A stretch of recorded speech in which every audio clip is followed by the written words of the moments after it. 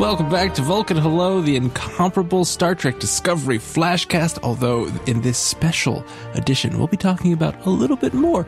I am Scott McNulty, joined, as always, by my co-host and partner in life, Jason Snell. Wow, this is the best podcast ever. Hello, Scott. Hello. It's great to be here to talk about Star Trek. We are Star Trek partners in life. That's right. I thought the Star Trek was assumed. Yeah. In that context, yeah, makes sense.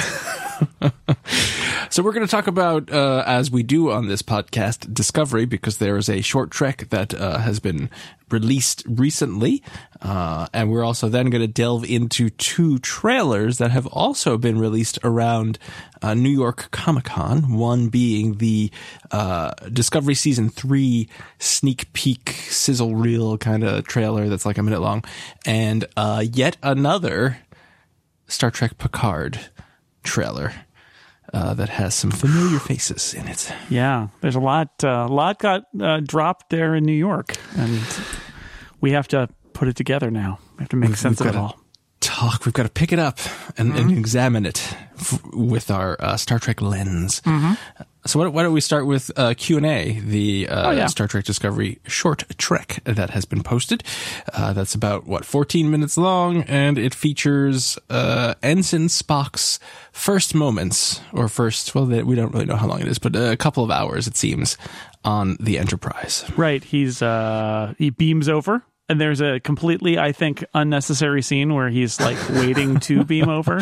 In like it seemed to me, a malfunctioning transporter room. The lights are flickering. I don't know if I'd want to transport out of that transporter room. Well, and why is the shuttle is taking him there, but it can't dock or anything? They only just do transports, but it's this, and it's long and weird. It's one of those things where I thought.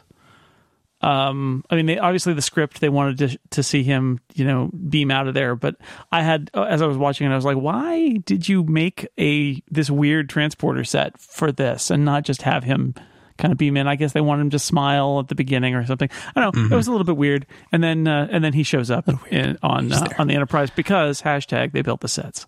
That's right. And who does he see but number one and some nameless transporter Richard guy, chief? Yeah. Who's pressing buttons. Number one we see is dictating into her pad some sort of report about tactical weapons or something. And she is there to greet, I guess she just greets all new crew members as, I suppose the first officer is in charge of the crew, right? So That makes sense that she's there to welcome aboard their new science officer. And I feel they are playing number one. In the original series, we didn't get to see a lot of number one, the character, because she was only in the pilot, right? So they are the number one that we see in Discovery is very close to a Spock-like character. Would you agree with that? Yeah, I mean the thought all along was that Gene Roddenberry's original idea was that she was this analytical, calculating, computer-y kind of thing. A lot of those traits got put onto Spock in the end. So yeah, I think they've tried to go with that, except it's very much like, how do we show that she's super sharp and analytical while also having her be not just a, what did they say in 1963, walking freezer unit or whatever it was, right? That's right. Or that was another character, but it's the same thing, right? It's like let's beat the sexism out of this character's conception and make it that she's a super competent, technical, scientific mind, but also, a fully realized human being. That's right. She has some aspects of herself that she doesn't share with others, and we learn in this short trek that's kind of her leadership strategy is to keep a part of herself to herself, yes, and not let others know. But we'll get to that because that's at the very end almost of this short trek.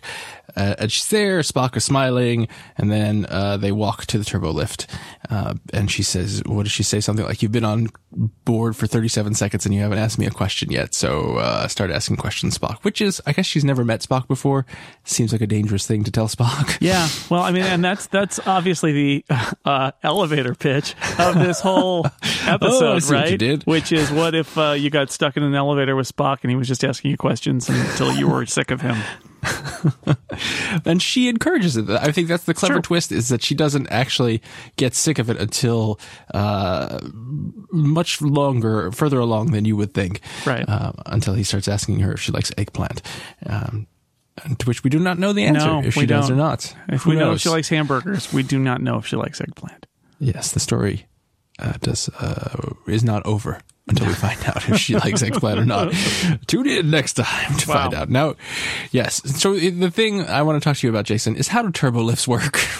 You know, Scott, I don't know. She first off, she says the bridge and then she grabs the little thing, which is not, I think, how you're supposed to do that. I think you're supposed to grab the thing and then say where you want to go. I think that activates the thing, because you don't want to just be talking about bridges and walking under the turbo lift and then off you go to the bridge. Yeah, right, exactly. But leaving that aside, I think the producers of Star Trek Discovery in general have no idea how elevators work, because in their minds, or at least in the minds of the people who do the special effects, they put in the script exterior turbo lift, and what they have is like the turbo lifts travel in this, like, it's like a roller coaster inside the spaceship where there's like vast amounts of space and other like little shuttlecraft sometimes are zipping around, and then there's a turbo perplexing. lift on tracks that is like doing loop-de-loops and stuff, and I don't know.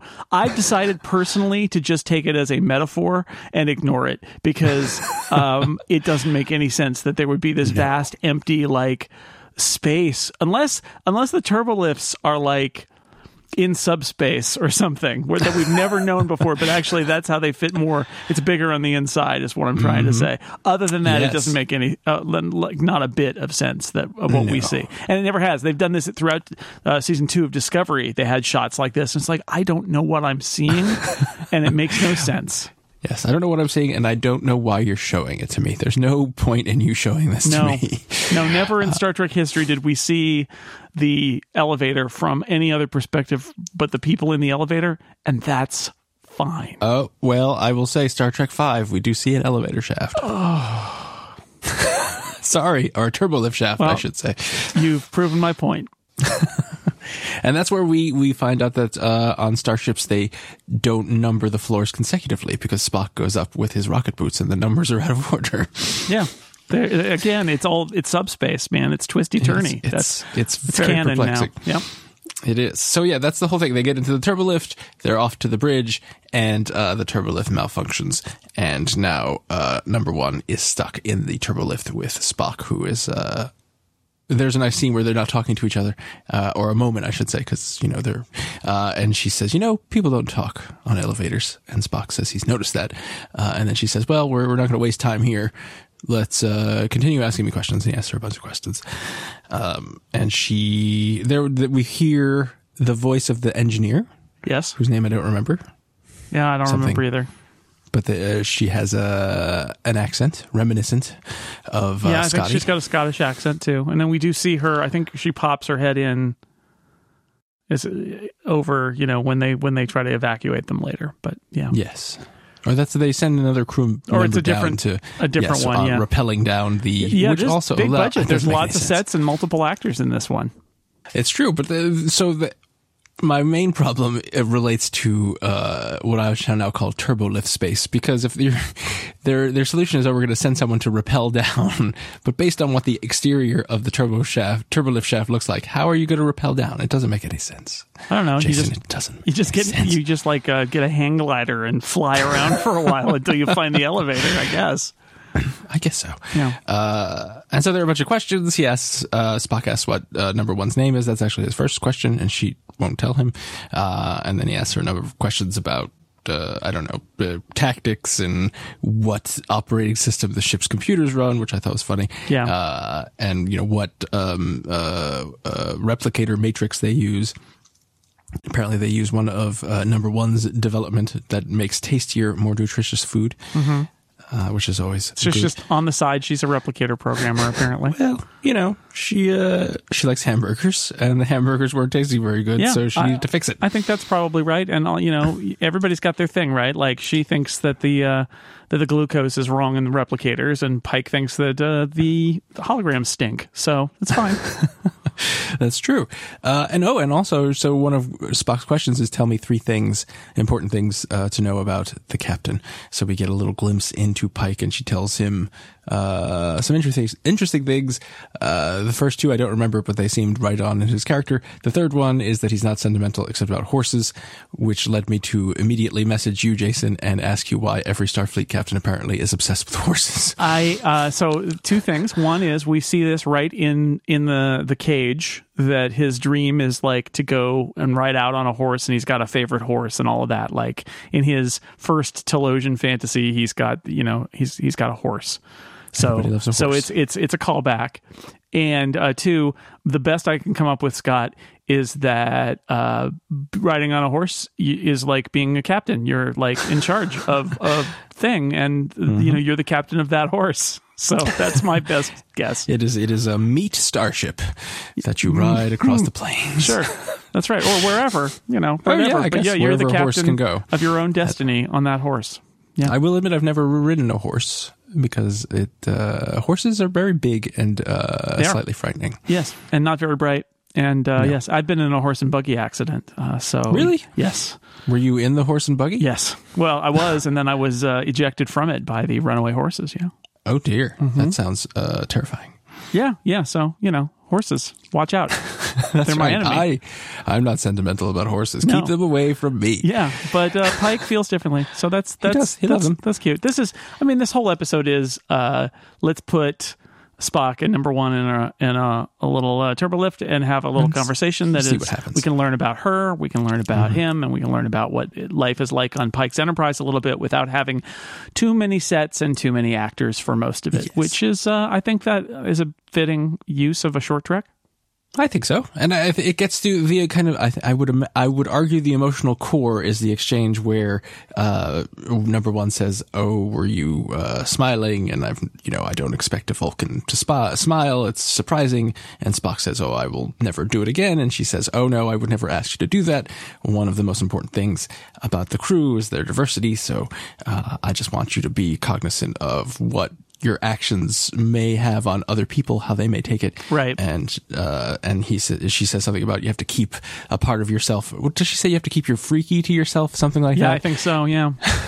And Spock says, "I have done that my whole life," and I thought that was. Yep. I thought that was very appropriate, and that she said, "Yes, me too." And her secret that she, or her freaky, I guess, that she shares with Spock is that she is a Gilbert and Sullivan fan, because if there's one thing, if you don't like horses as a Starfleet officer, you have to like Gilbert and Sullivan. That's about right. Unless you're Captain Picard, then you like both. I appreciate the sentiment here and wish she had kept this a secret. But not a Gilbert and Sullivan fan. You don't like light operetta. I don't know. It was okay. It felt a little strained that they made that poor Rebecca Romaine made her have to sing and dance around in a turbo lift. It's a little embarrassing, but whatever. It's fine.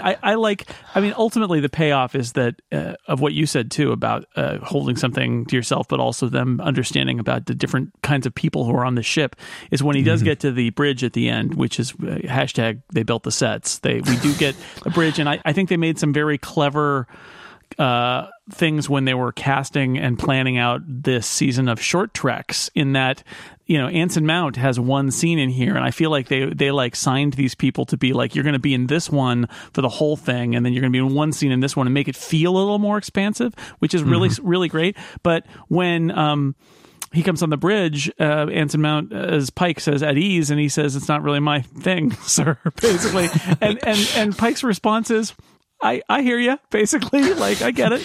And it's like, that's what this ship is everybody gets a little space to be themselves. And I think that's cool. Also, she pretends to not know his name, which I think is also fun, like to let that interaction go on, and that she's not going to like take him under her wing and be like, "Oh, this is Spock, she's just going to let him do the interaction thing." Yeah. And that's kind of her signal to, "Hey, Spock, the thing in the turbolift never happened, so don't tell anybody. I like Gilbert and Sullivan." No.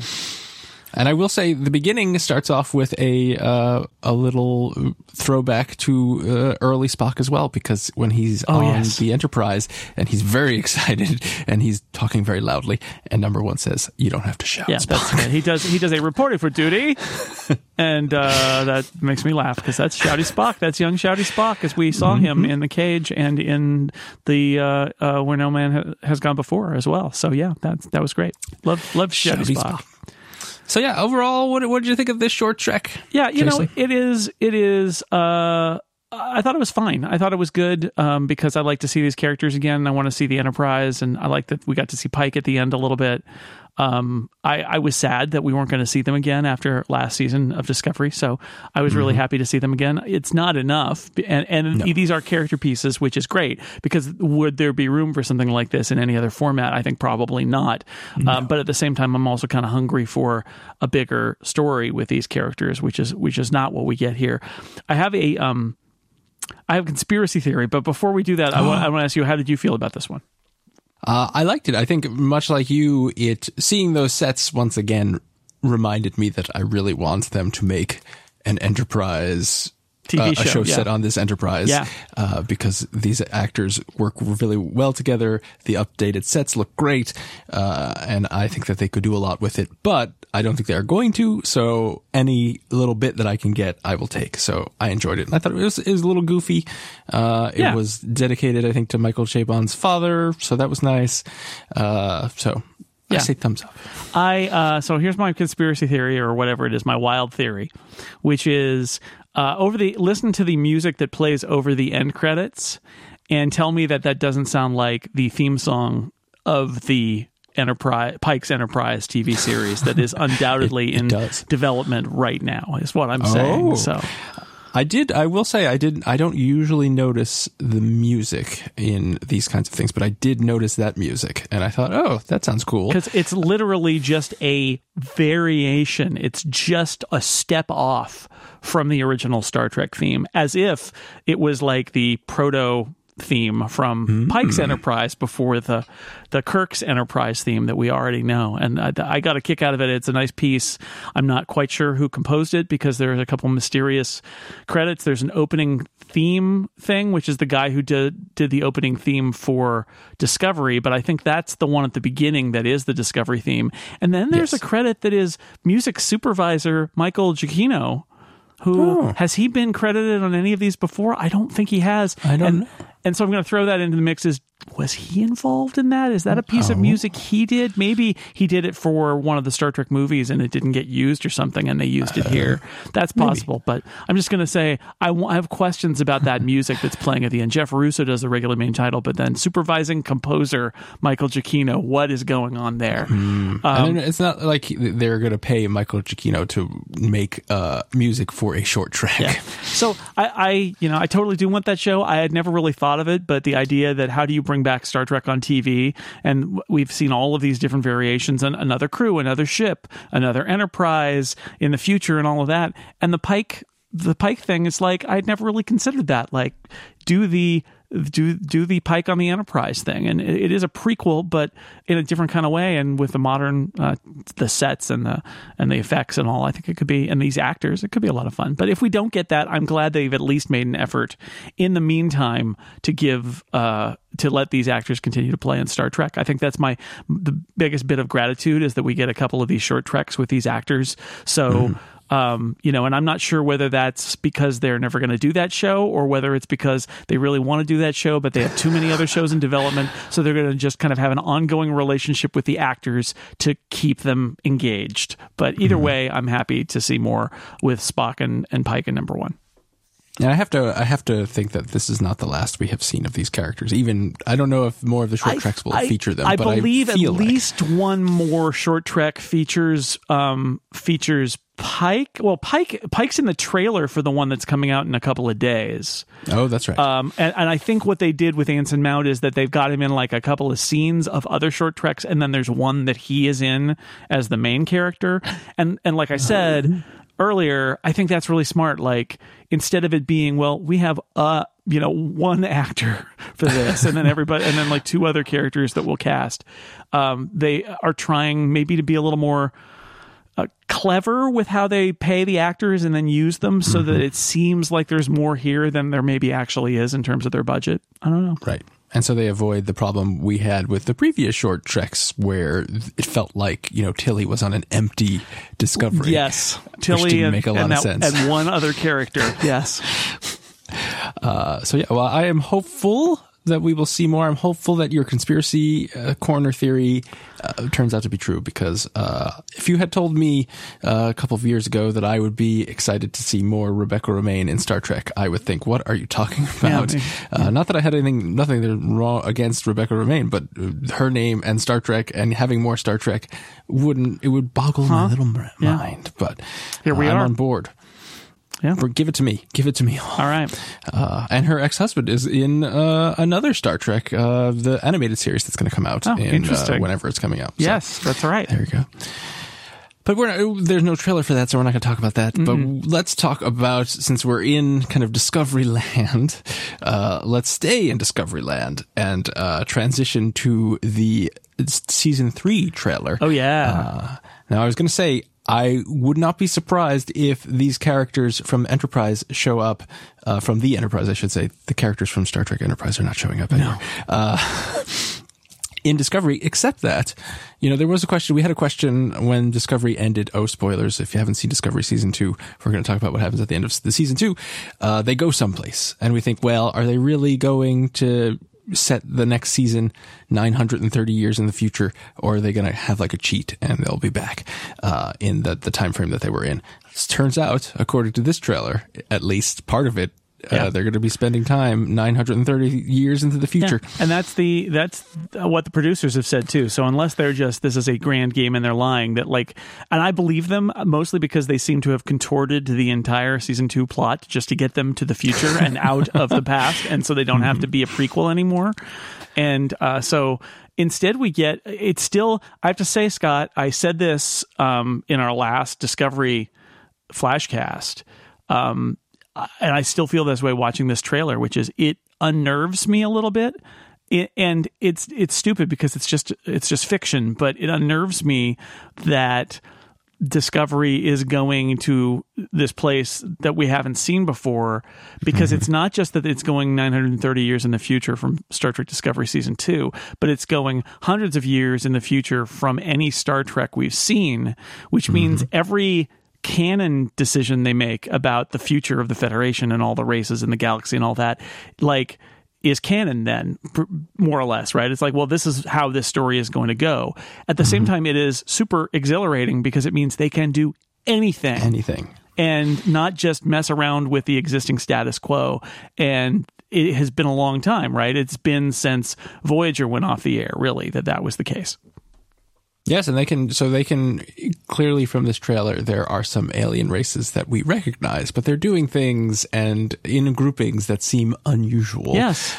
It's a combination of nostalgia and yet something new, which is really nice. Like, what are the Andorians doing? What are they? There's a Morn. Morn, yes, whatever. I forget what Morn's race is. With a gun running around. Like, what is that all about? And Trill? There are a bunch of Trill. It's banana pants. That's what I say. It is. And there's a very I don't know if you thought this. There's a very Foundation moment. Oh, yes. Where there's a guy that they're talking to who seems like he's a hologram. And he has like a Federation flag. And it's almost like the plot of this season, which I was wondering if this was going to be it, because the guy who's walking with Burnham in this trailer basically says that her badge is like a legend or something like that, and she's very upset because this means the Federation isn't known, which means something happened, which is very bad. And then apparently this guy is going to show up and be like, well, I've got the Federation archive here, and it's your job to go back and reestablish the Federation or whatever it is. And that's fun. It is a little bit Gene Roddenberry's Andromeda, but that's okay. It's a fun idea. It is a fun idea, and I do like the idea that this guy, who is probably a hologram, has been sitting in this white room just waiting for someone to walk in so he can dramatically unfurl his flag. Yes, for like 700 years he's been waiting to drop that flag. Actually, he drops it every year, dusts it off, puts it back up. Maybe he removes a star every once in a while because there aren't as many stars as there used to be on it. So right, see, good note.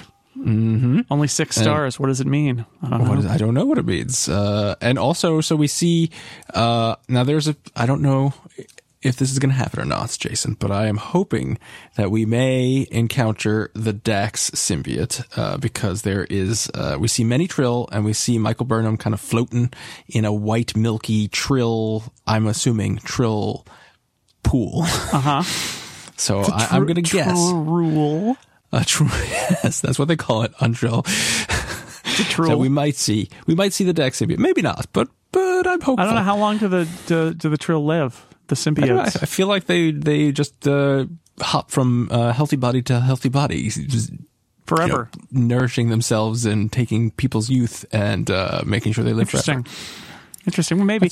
Also, like. There's an implication because there's a shot of Burnham with a bunch of different hairstyles that maybe that part of the plot is some time travel shenanigans where she, by the time Discovery catches up with her, she's been there a while. She's been there for months. Says something like, I've spent a year looking for the inflection point or something like that. Yeah, so that's a fun little twist that they can do with her having gone in the little time suit in front of Discovery following her, and we do see, Tilly and Saru, and ultimately the crew of Discovery is going to be reunited with her. But there's a lot of I don't know. It's a teaser trailer, and it's not coming until later in 2020.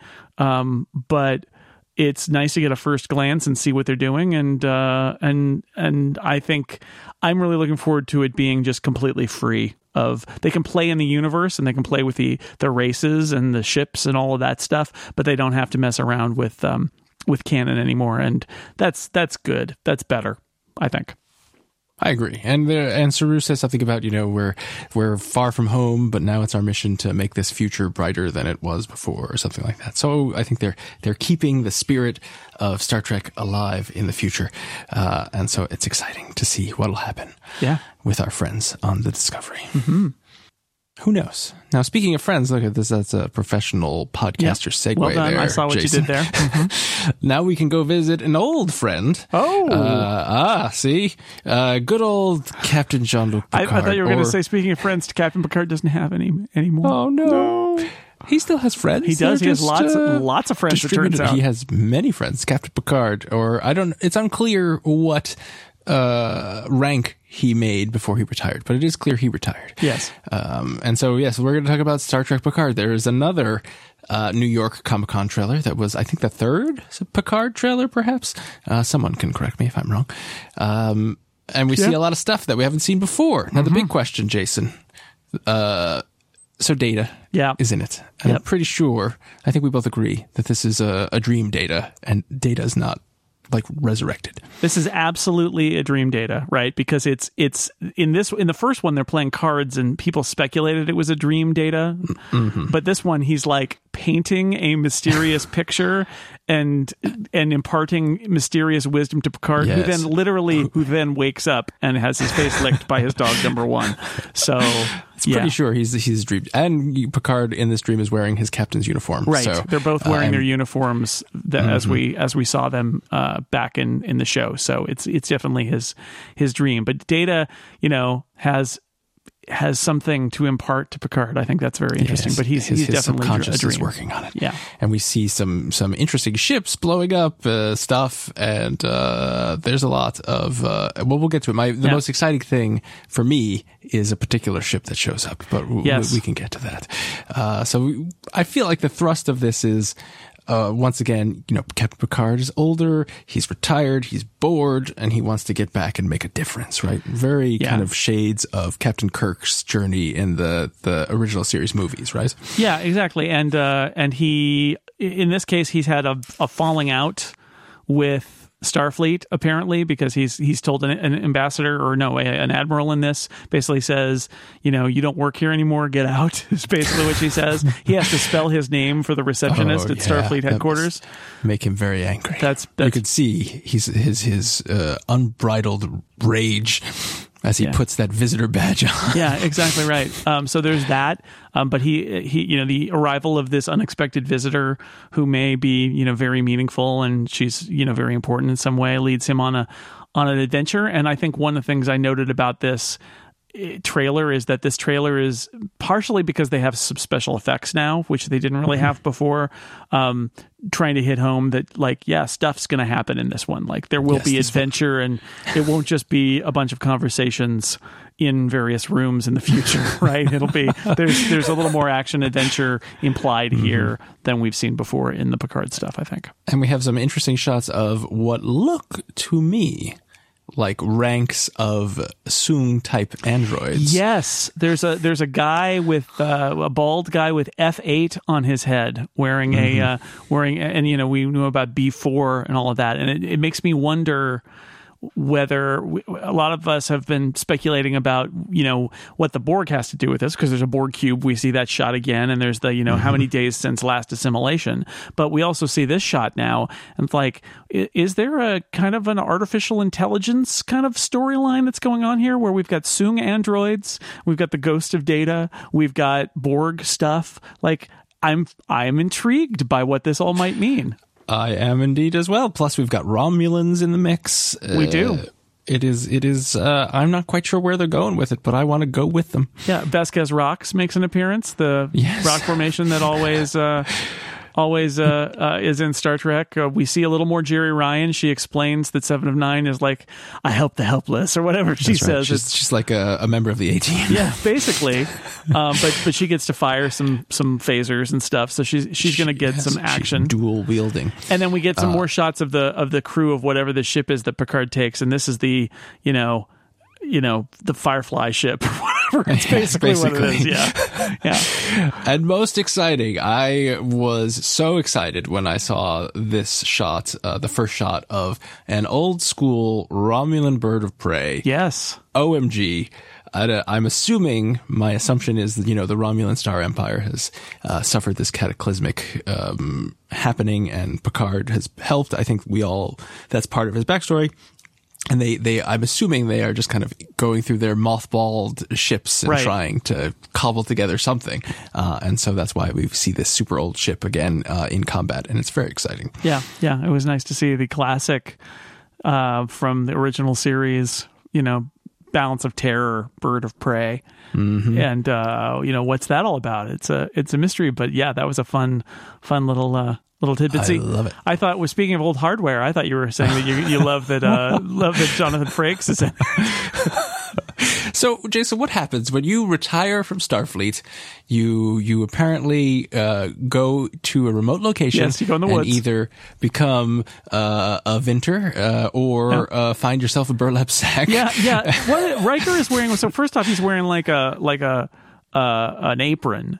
But then later in the other shots, he's just, why do retired Starfleet people wear like monochrome, subdued, rough-hewn clothing? Like, again, I mean, it's not quite Riker lives in a burlap sack now, but kind of like close. You could see a burlap sack from where he lives. I just don't know. It's funny. I had that thought of like, is this what happens? Is this our conception of retired Starfleet officers? Is they just kind of go out and go camping for the rest of their lives? They're out in nature, and that's. Yeah, I guess they've been surrounded by technology. They just want to get back to the basics. Yeah, and live the simple life. So Riker is like got a waffle iron or something, and he's making waffles, and he's making waffles, and Captain Picard shows up. And of course, Troy, who is wearing not a burlap sack, is there. And, no, she is allowed to have color in her clothing, apparently. Yes. So good for her. And apparently, they have a child together. Yes, we hear that. Dad, Jean-Luc Picard is here. It's funny. It is funny. It's good. Because Riker's like, stop yelling. It's like, Jean-Luc Picard is here. And there's a nice little scene where they're sitting on like a little dock or something, and they're just having some camaraderie, and Picard says, thank you, Riker, for not trying to talk me out of this. Also, I named my dog after you. Yeah, well, I was going to say, there's when does he get around to the fact that the dog, we named the dog number 1. But also, I wanted to point out the parallelism in this trailer, because it begins with Picard cuddling up against number 1, the dog, and it ends with Picard cuddling up against number 1, the person. Picard is nothing without his number 1. He's got to have one. He's got to have a number 1 close by. It's either Riker or this dog. That's it. That's all you got. That's right. So, Jason, let me ask you. So the whole point of these trailers, right, is to make you excited and you want to see more.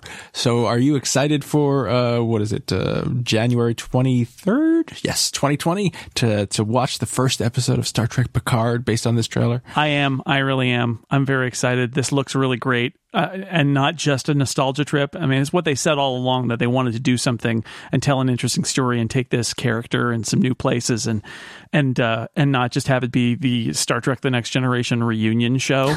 And right. It looks like they're going to do that, which excites me a lot. And I'm also looking forward to talking about it with you starting January 23rd. Is that an announcement? Did we just announce that we're going to do it? Because we're totally gonna flashcast Star Trek Picard. Come on. I don't know what the flashcast is going to be called, but we're going to do it. And I'm quite excited as well. Yeah, we have some serious format issues. Do we start another flashcast that lives alongside this one? Well, I don't know. I got podcast network management issues that I've had to deal with between now and January 23rd.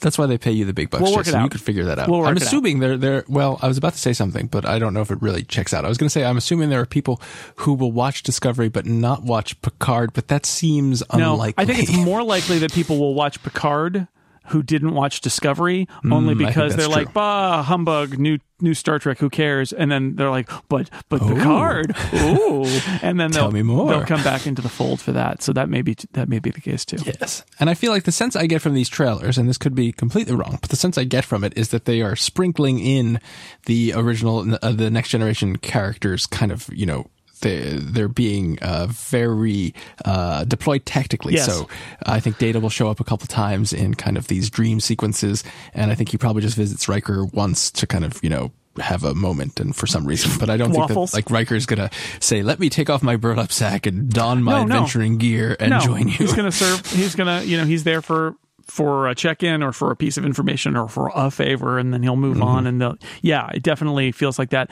Now, I've heard rumors that they're already making their plans to shoot the second season of Picard, which is encouraging. I think that they've said that they think it's a multi-season story. And I have heard rumors that some other Star Trek people have been asked if they're available. So it sounds like this may also be part of the kind of ongoing plan, is that, yes, of course, Picard is going to run into characters you've seen before. It's about him and his journey, and there will be new characters too. But yes, of course, you're going to get your Next Generation nostalgia here and there too. They're not going to let that go. They spent so long together. They're friends, exactly. Right? So, and especially I just watched the last half of the final episode of TNG, All Good Things. Yeah. And it ends such a great way of ending with him joining the poker game for the first time in that shot of overhead. It's so good. And that tells you, at the end that they're not just co-workers, they're friends. So of course he's going to, in times of crisis, he's going to turn to his friends, and they're going to show up and help him if they can. Yeah. Yeah. So it sounds like you're as excited as I am about this.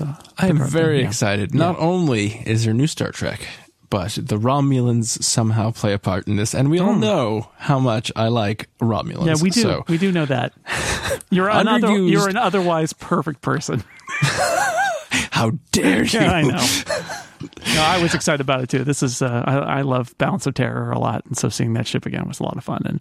And I just like with Discovery, this is set outside the realm of what we know about Star Trek future history, and that gives them the ability to not just tell new stories without worrying about upsetting canon, but also make some interesting kind of decisions about where they want to take bits of the canon and remix them and do different things with them. And that's fun, because the fundamental thing, as much as I enjoy the first two seasons of Discovery, and Enterprise had moments and then other moments where it wasn't good, but the problem is when you're dealing with the past, you're really limited in what you can do. You can't make something new. You can just offer new perspectives on what already exists.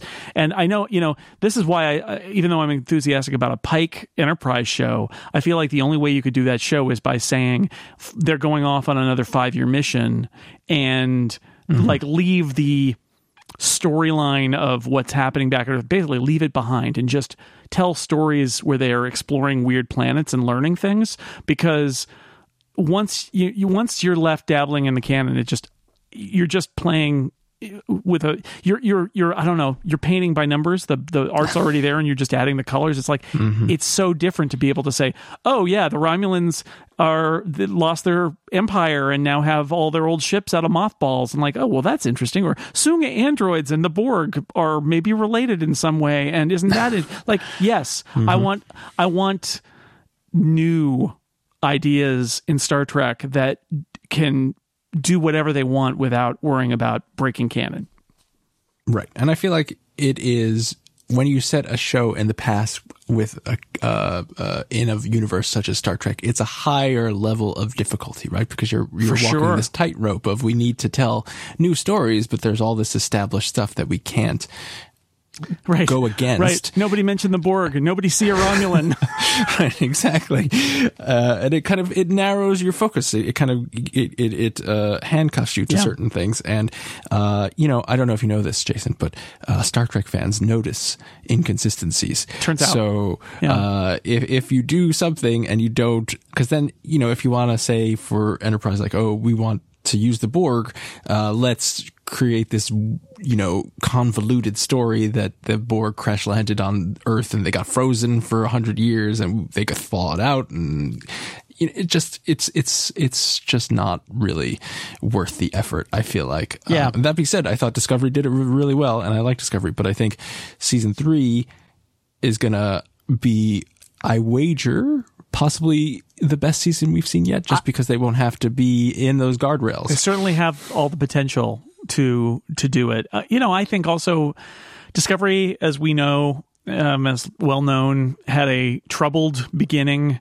It was conceived as something very different by Brian Fuller, and then they changed it, and he got fired or left or whatever. They've had a falling out, and then they went through multiple showrunners. And season 2 really is an attempt by the producers to kind of undo or explain everything that ended up being really weird about season 1, and then in the end to get them out of there so they didn't have to do it. So, I think part of that was, how do we start doing Star Trek again on TV after so long? How do we do that? And, Brian Fuller's original idea was an anthology kind of set of seasons, and they decided to not go with that, but then they're stuck with the show that's set in the Pike era. What do they do? So, today's Star Trek group at CBS All Access, led by Alex Kurtzman, they're in a very different place than they were when they were conceptualizing Discovery. And you can see it, but also, like, Discovery's first 2 seasons really did bear the burden of, like, well,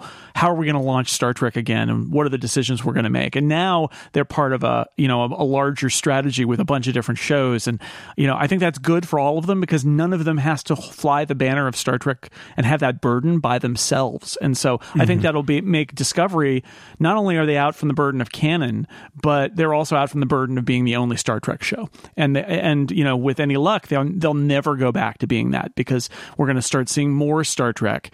And I'm also encouraged, something we haven't talked about, but CBS and Viacom are getting back together.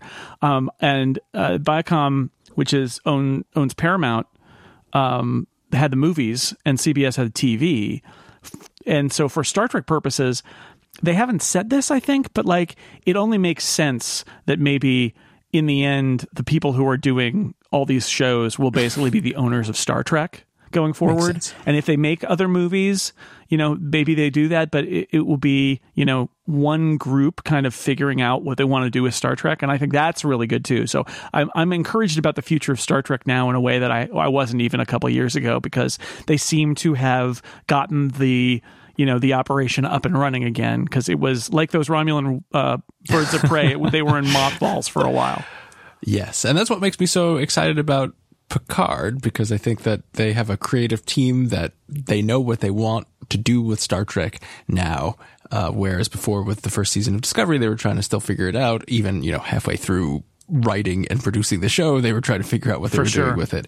And with Picard, certainly it has a very set viewpoint and a kind of a stable creative team from the beginning, so far at least, right, for the first season. So I feel like the first season will be of higher quality than we are accustomed to with Star Trek series. And that being said, I thought Discovery first season was very good. So, despite all of its problems. Yeah. So I'm excited. I'm excited about a new Star Trek. I know I keep saying this, but we're living in a golden age of Star Trek. It was Jason. a long time where we did not have Star Trek.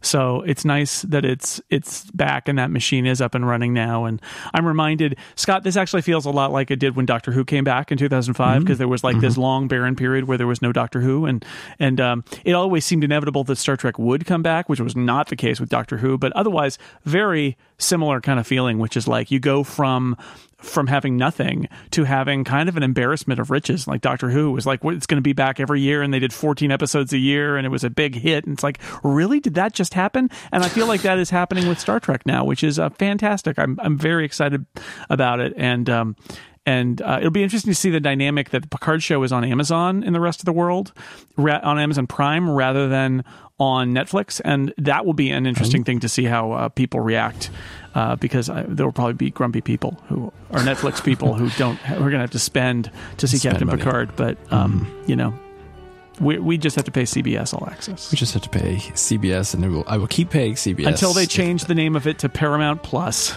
Oh no! Don't do it. or like they'll take a page from NBC and call it like the Eye. The Eye, yeah, I Plus.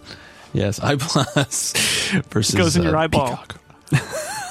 It makes sense. Brilliant. Creepy. CBS, if you're listening, Jason's available for branding consultation. They could just call it, "Oh, my eyes, my eyes." I think we're going to be back sooner than we think, because apparently there is another short trek dropping as we record this tomorrow. We won't be back tomorrow, but we will be back, I think, pretty soon to talk about that one. And there's Tribbles in it, and also H. John Benjamin, Bob from Bob's Burgers. So everybody's favorite. That's right, and also he's in those Arby's commercials. So we have the meats, and they're Tribbles. They're Tribbles.